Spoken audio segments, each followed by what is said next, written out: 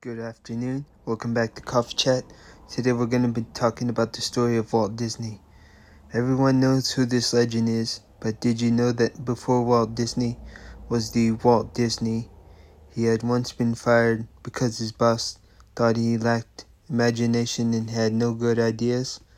We know it's crazy to think that he would ever be considered the opposite of what he ended up being so great at.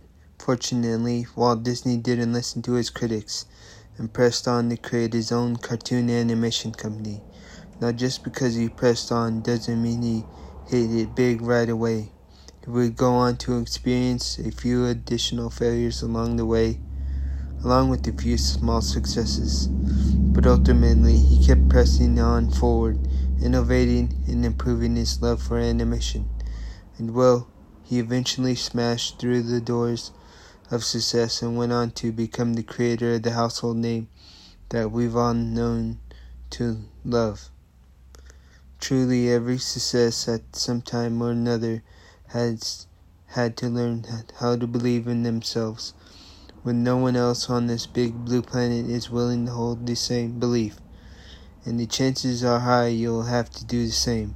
So when someone tries to hold your vision, just remember good old Walt Disney. Ignore the critics, believe in yourself, and get yourself back into the game. So, I'm going to finish with this quote.